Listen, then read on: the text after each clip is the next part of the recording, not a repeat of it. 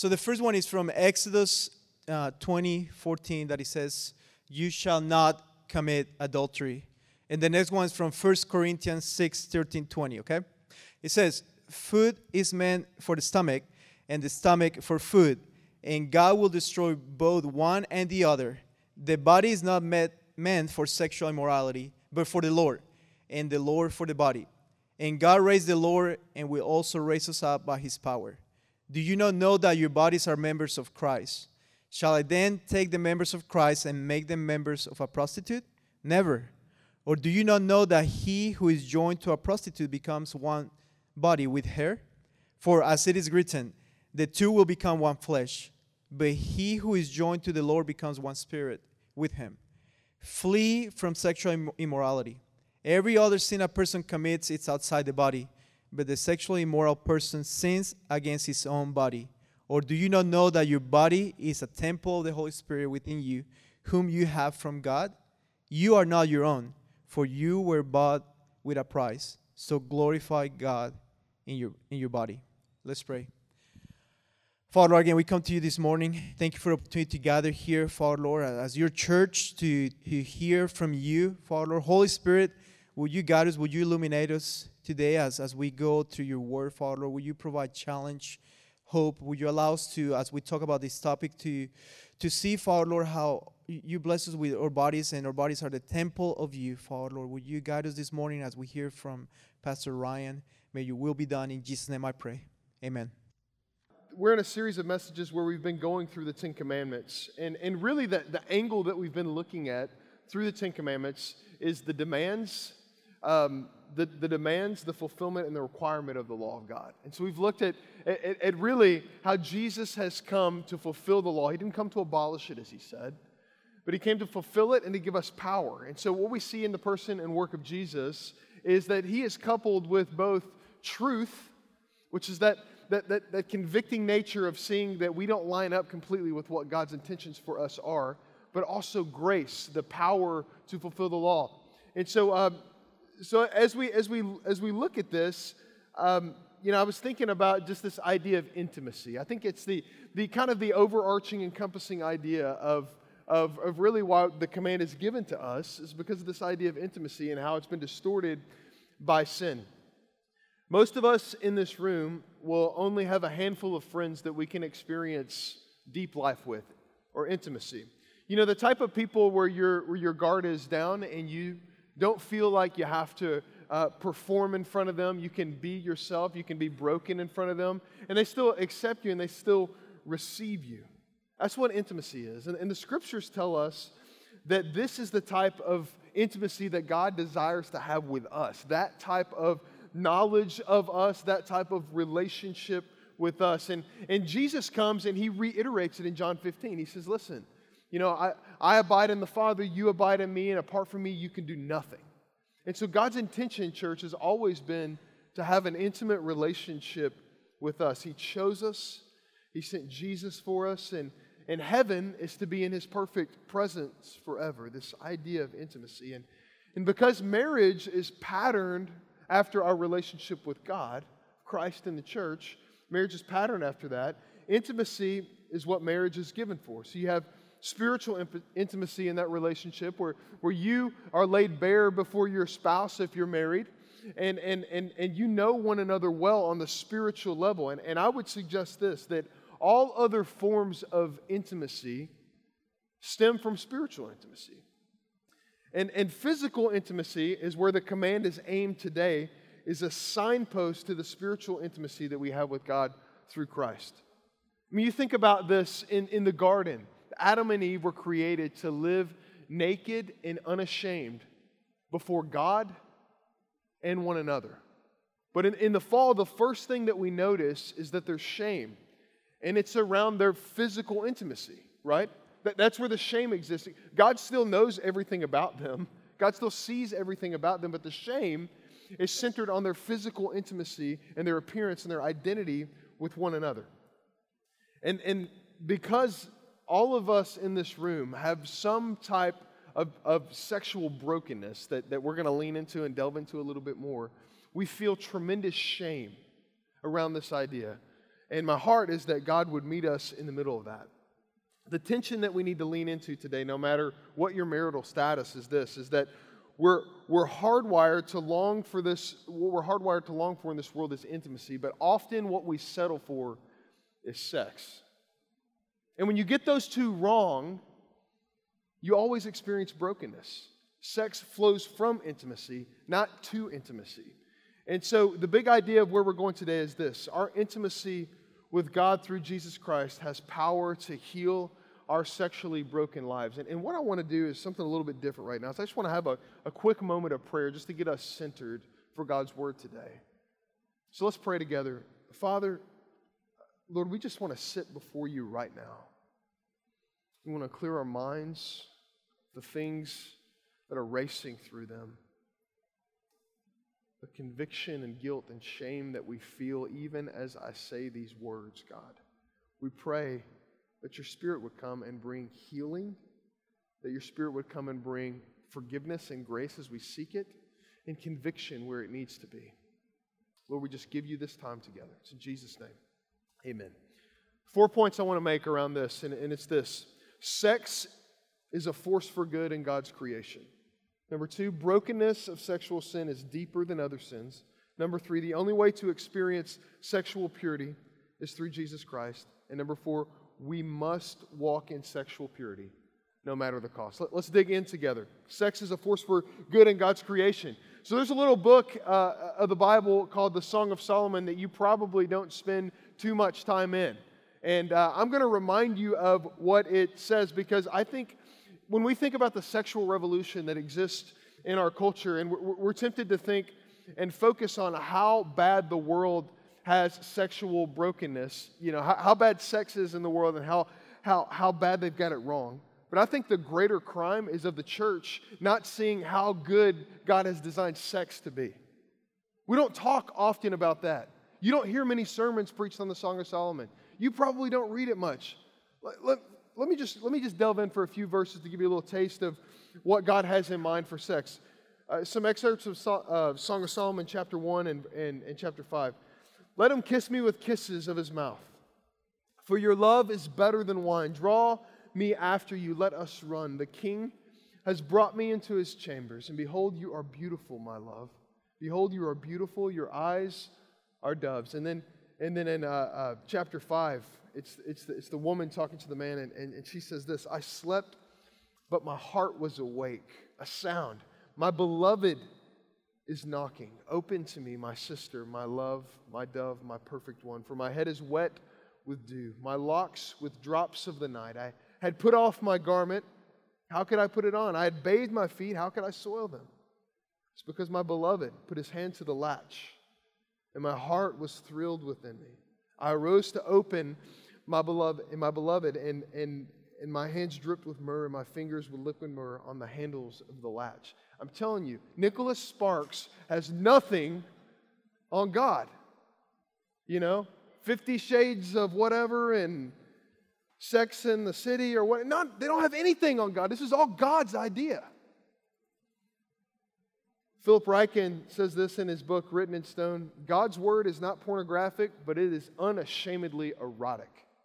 And the Song of Solomon would agree with that. Why? Because God made us this way. Throughout history, people have thought differently about physical intimacy.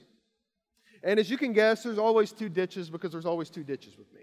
On one side of the ditch, we've got this fear-driven idea of sexuality. And frankly, this was the position of the church really until the Puritans came along, believe it or not, especially in the Roman Catholic Church.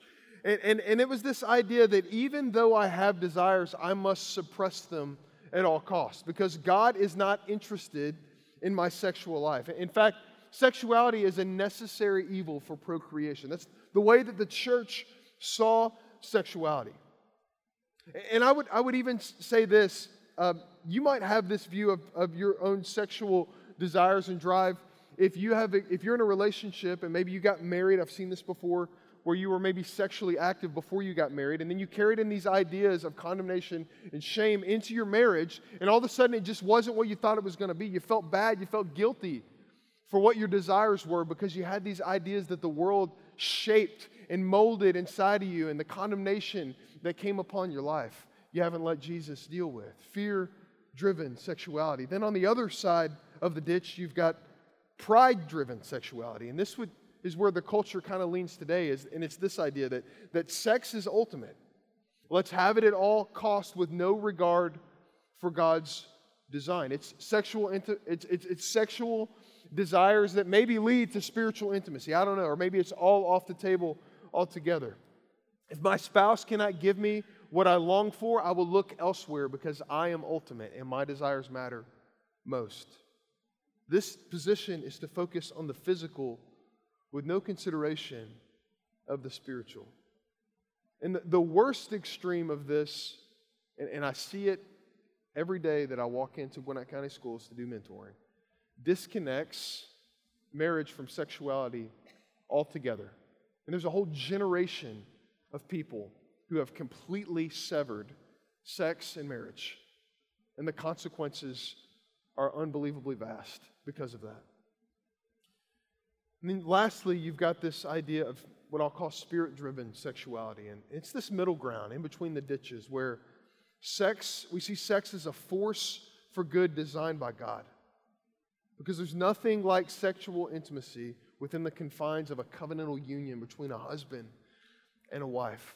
Because in it, there's this mutual submission of husband and wife, and it's expressed through unconditional, unashamed love from God for one another, expressed physically. That is God's plan and design for our sexuality within marriage.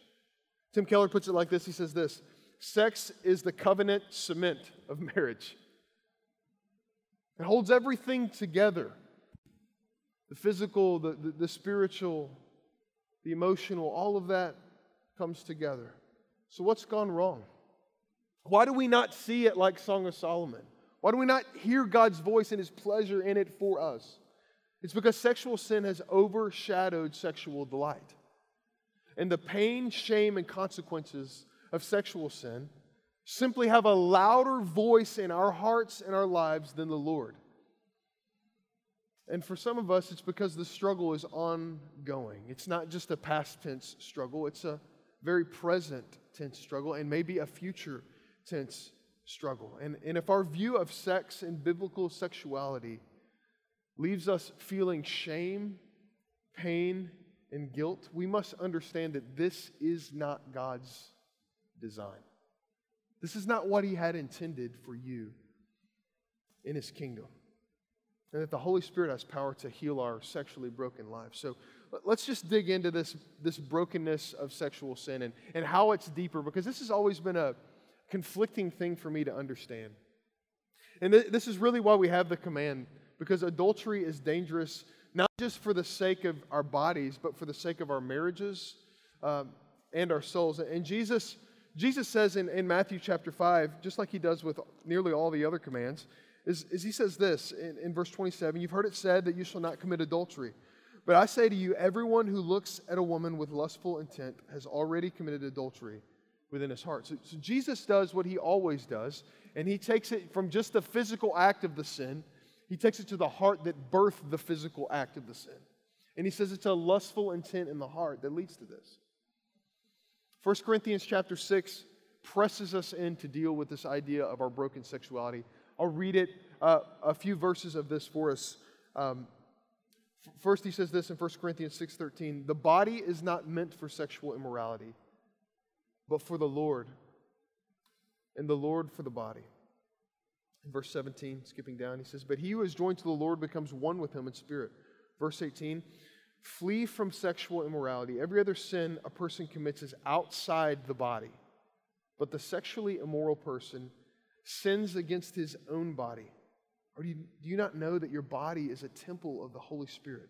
Hear the theme of intimacy here, God making His home in us. "Do you not know that your body is a temple of the Holy Spirit within you, whom you have from God, and you are not your own? If you're bought with a price, so glorify God in your body." So what is sexual brokenness today? I would do us no favors by just letting your mind wander. I'll mention a few things. It probably won't be that exhaustive, but my aim in doing this is to bring these things into the light for us as the church. First and foremost, there's this idea of adultery. And adultery is this: it means you've had an emotional or physical relationship with someone outside of your covenantal marriage with your spouse. So this includes not just extramarital relationships, but it also includes premarital relationships. That is a form of adultery or fornication. And so, maybe you're in here today and you've been through this. And maybe it's super difficult for you to trust, or you're dealing with the baggage of doing things that you never wanted to do before. Or maybe you're in here today, you're kind of on the verge of this right now.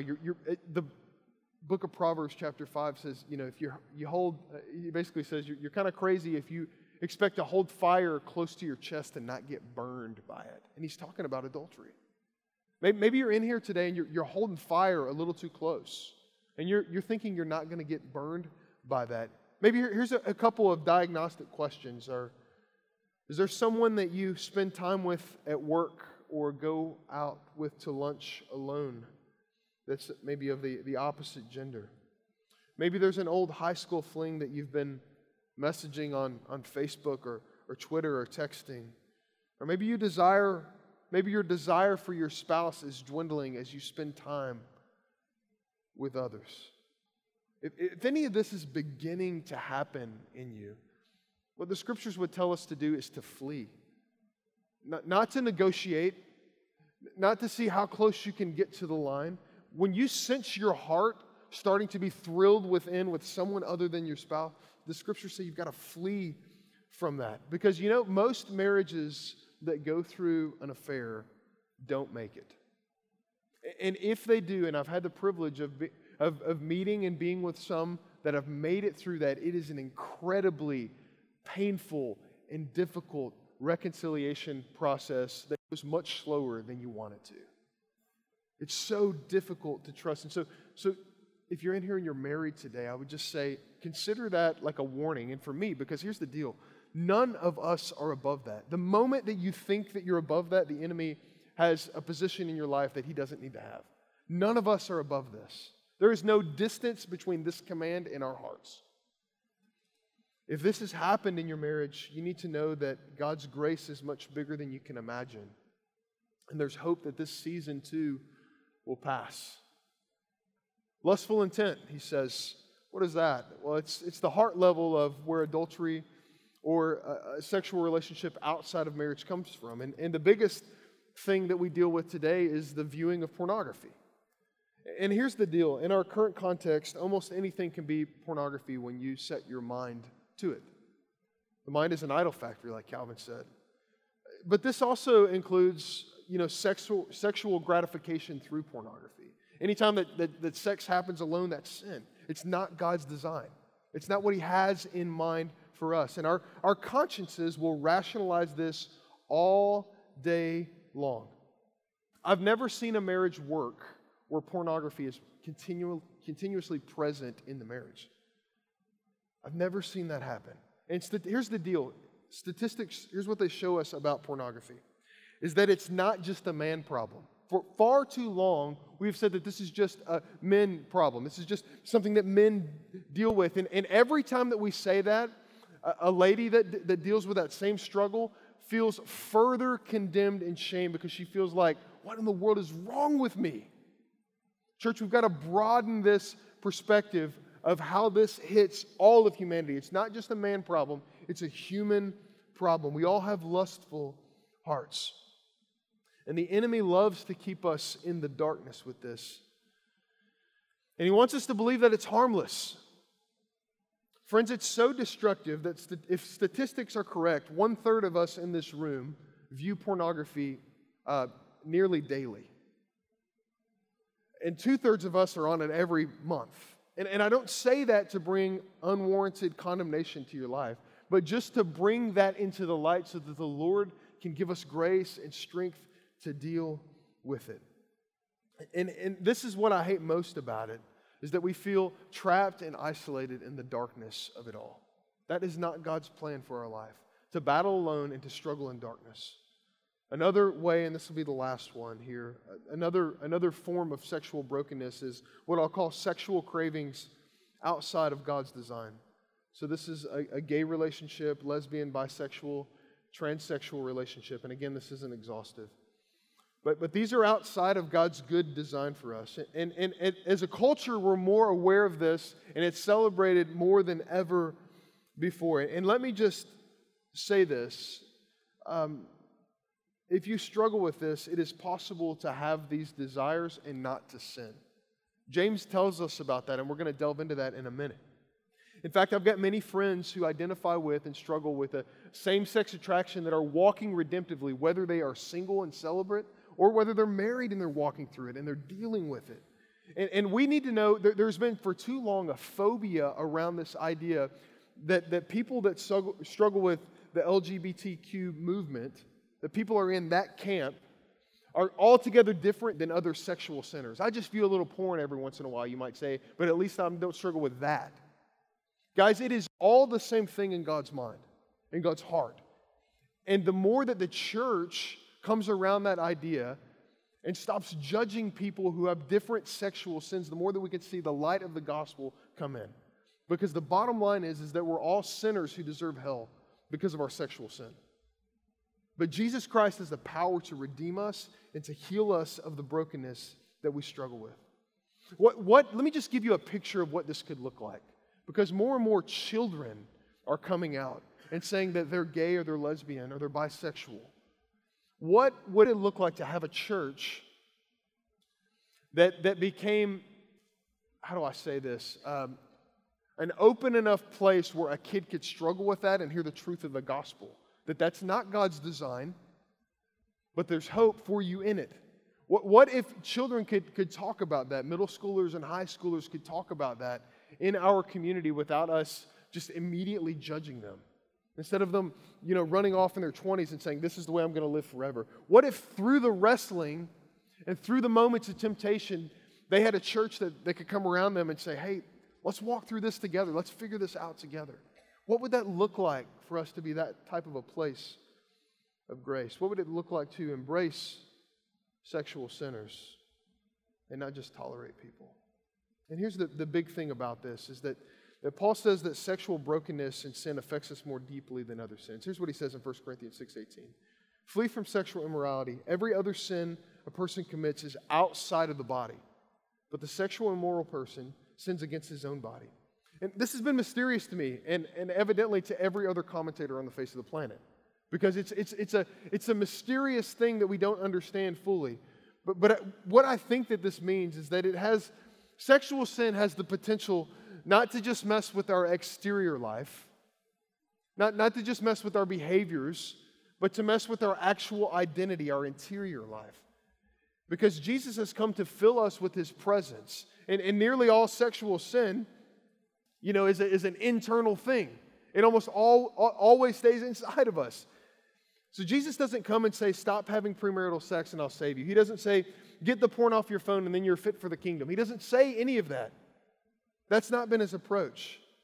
In fact, what did He do with the naked woman that was caught in adultery in John chapter 8? Do you remember that story?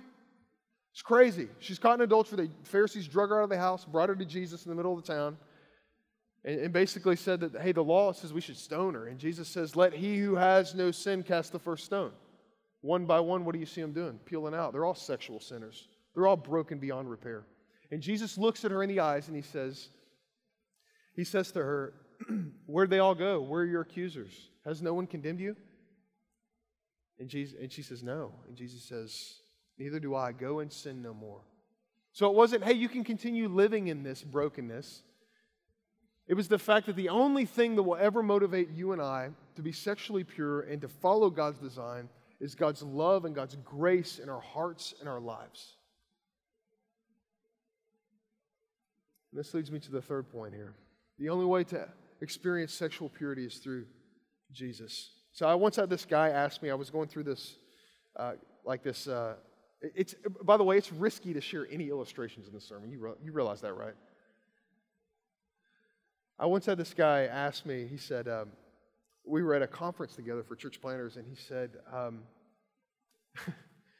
I wrote it down. It was so crazy. He said, are you aware of your sexual brokenness? Just small group round table discussion. Are you aware of your sexual brokenness, Ryan?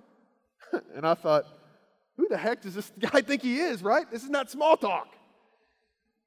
And he said, if you're not, you need to be, because this is where the enemy takes the church down. And as I've thought about that, I thought he was crazy in the moment, and I disregarded him. But after I've witnessed episode after episode after episode of not just pastors, but church folk alike be deceived, I agree with them. If we care about our think about this, if we care about our sexual purity half as much as we cared about our job performance, what would our purity look like? What would God do in the midst of that as we fought the good fight of the faith? So if you're in here today and you're just kind of feeling like, oh man, when's the sermon going to be over? Let me give you some good news from 1 Corinthians 6. I'm going to skip forward to verse 11 here. Paul's just went through this laundry list of sins, right? And here's what he says about all those. There are a bunch of sexual sins and other sins alike. He says this, and such were some of you, 1 Corinthians 6:11. In other words, this was all of you. This was some of you. You dealt with each one of these things. I know you did. The Corinthian church was such a mess, just like us. And he says this, you were these things, but you have been washed, you were sanctified, and you were justified in the name of our Lord Jesus Christ by the Spirit of our God. Now, what do you notice about that passage? Everything that he's talking about is past tense. The work has already been done. It's kind of this snapshot event in the Greek that we see. The work's been done through faith. He says, you were washed. So what does that mean, to be washed? It means to be forgiven and eternally presented as pure. It carries these connotations that we read about in Isaiah chapter 1, verse 18, where the scriptures say this, come now, let us reason together, says the Lord. Though your sins are like scarlet, though you are broken beyond repair, though you have blown it big time, though you have an adulterous heart, though you are sexually immoral, though even those sins, the ones that no one knows about, they shall be as white as snow. Though they are red like crimson, they shall become like wool. Jesus Christ came to wash you and cleanse you of your brokenness. And I know that some of us don't believe that today. We don't feel that today. We wish we could feel that. We cannot walk in the strength of grace without the security that we are actually forgiven for those sins. You'll never be able to grow unless you are secure in Jesus Christ and His promise that He's washed us. That even though on our wedding day we weren't as pure as we wanted to be, or even though in our life now, in our thought life, and it sure doesn't seem like it, that you can be washed through Christ, presented as pure. He says this, you were sanctified. In other words, you are in fellowship with the living God who has power over every sin. You've been given power to be made holy by grace. Now, sanctification is usually this theological term that we talk about, the work of salvation. It's this kind of cooperative process where God fills us with the Holy Spirit, where we have to wrestle with it. But the way that He uses sanctification isn't like future and present tense, it's past tense. In other words, because you are in fellowship with God, you will be made pure. You will endure. The enemy will not have his way in you. You will be sanctified. And lastly, he says this, you were justified, meaning this, victorious over your sin. Yes, even your sexual sin. It means to be declared not guilty through faith in Christ. Though you can think and your mind is haunted by the things that you've gotten yourself into, God looks at you as a child and says, you are not guilty. That Jesus Christ bore all of your sin, even your sexual sin, even your thoughts, even your lustful intent on the cross. I love what Mike Mason says in his work, The Mystery of Marriage. He says this, only love can drive out the constant threat of condemnation and rejection that otherwise haunts and spoils all experiences of intimacy. What will lead us to this type of life of purity? Only love. Only love. Not another internet filter. Not locking yourself in a room forever. Not throwing your TV out the window. Not another job. Not another state. Only love will lead you to where your heart desires to go. To be fully sanctified and precious in His sight. And then when we feel the unconditional love of God, even in our sexual brokenness, the haunts, as Mason says, the haunts and spoils of intimacy suddenly begin to fall away as we begin to live as God has intended us to live in Christ. Jesus is the only one that has power to free us from the horror and pain of our brokenness in this area. And it's because he gave his body, his perfectly pure body, for our broken and sinful bodies. And he says, I've come and I've filled you with my Spirit, more of me, less of you, so that you can walk this out and experience what I have in store for you. Lastly, we must walk in sexual integrity no matter the cost. Now, this isn't a charge to legalism. What this is a hope and a desire that we would consider this very important in our walk with God. There's a story I came about the church father Augustine this week, and I love to see that these like church fathers are like super sinful too, because it gives me like a little bit of hope, right? And the story goes like this: he encountered a woman on the street with once he had an affair with before coming to Christ, and she looked at him, she saw him, and he saw her, and she said, "Augustine, it is I." And he said, "I know, but it is not I." You know, because sexual sin has a way of haunting us in a way that other sin doesn't. And that's what Paul was getting at in 1 Corinthians 6. So what's a pathway to sexual integrity? Just two things here. The first one is this: we have to understand the pattern of sexual temptation. If you've got a Bible, I want you to flip open to James chapter 1, verses 13 through 15. James talks about this idea of temptation and the nature of it. He says this: let no one say when he's tempted, I am being tempted by God. For God cannot be tempted with evil, and he himself tempts no one. But here's how temptation happens. He says this: but each person is tempted when he is lured and enticed by his own desire. Then desire, when it is conceived, gives birth to sin, and sin, when it is fully grown, brings forth death. So the narrative goes like this: temptation will come from within.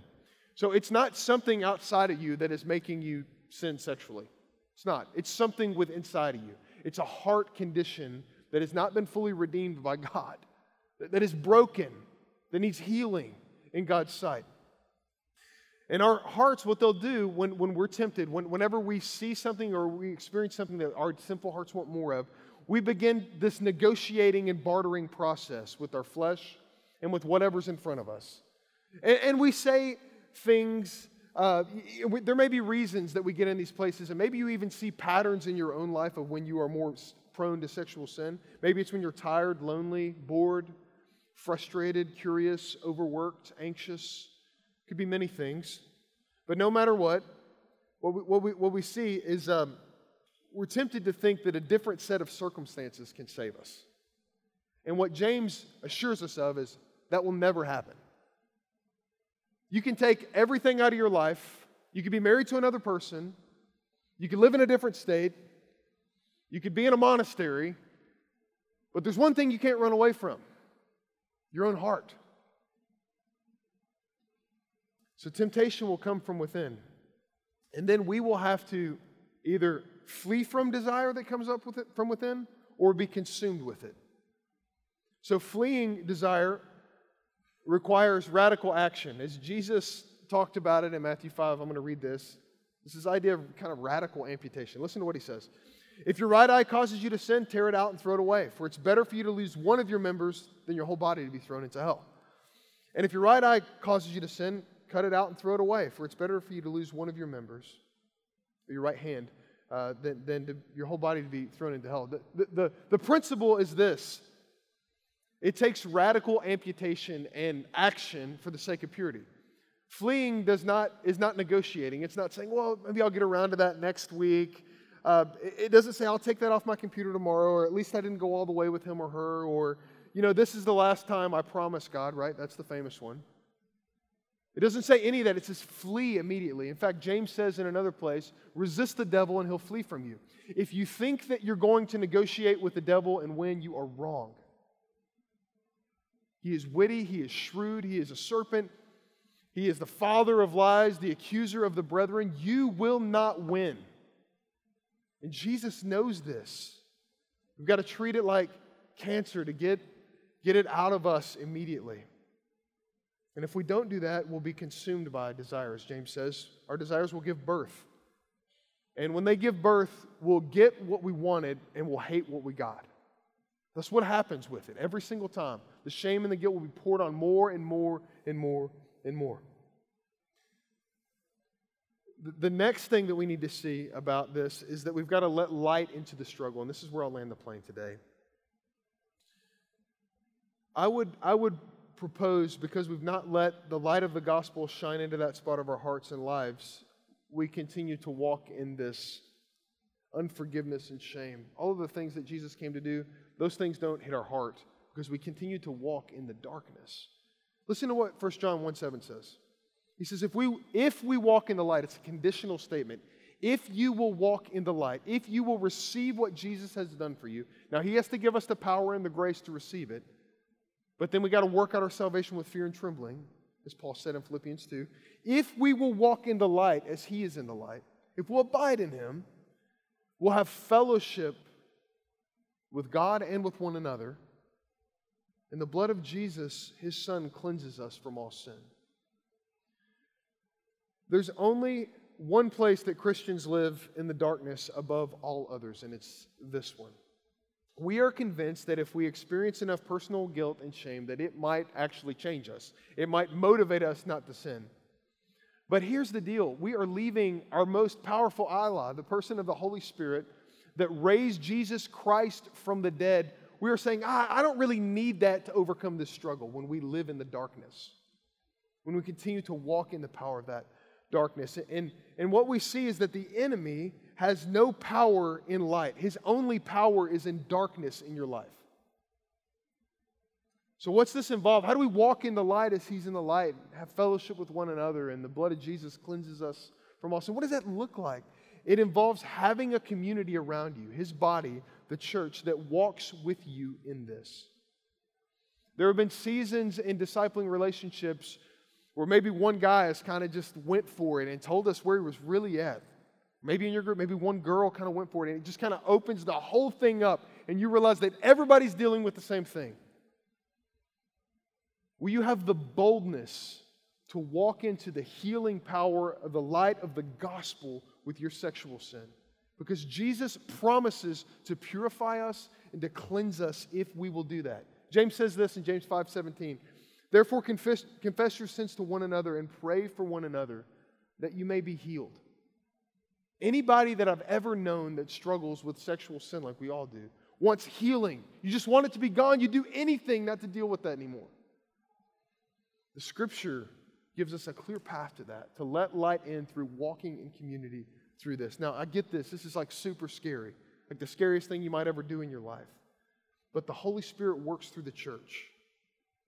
Will you have the boldness and courage to walk into community with your struggle instead of staying in isolation with it? If you're married, talk to your spouse about sex. It's crazy. I mean, I think we think so many times that, that we should have the same expectations, and we just trust nonverbal communication, and somehow everybody's upset about it. What if we actually communicated the way that God's Word encourages us to communicate, even about those types of things? Christians are the only people on the earth who really get what sex is about, and yet we never let God speak into it. What would it look like for you to enter into more of that? You may think it's impossible to ever have victory in this area, but Jesus has promised to give us the healing, cleansing power of the gospel if we'll walk in the light. Because our intimacy with God through Jesus Christ has the power to heal our sexually broken lives. Let's pray. Father, I thank you that your word is full of grace and it's full of truth. Lord, the truth stings when it hits us at times. Lord, I pray that you would grant faith, the gift of faith today, to believe the words of the Scriptures and to turn to you in this and to stop walking in the darkness in the enemy's domain. Lord, we're all super broken in this area, and our longing is to be set free. And that's the thing that Jesus came to do. So would you free us, Jesus? It's in your name that we pray. Amen.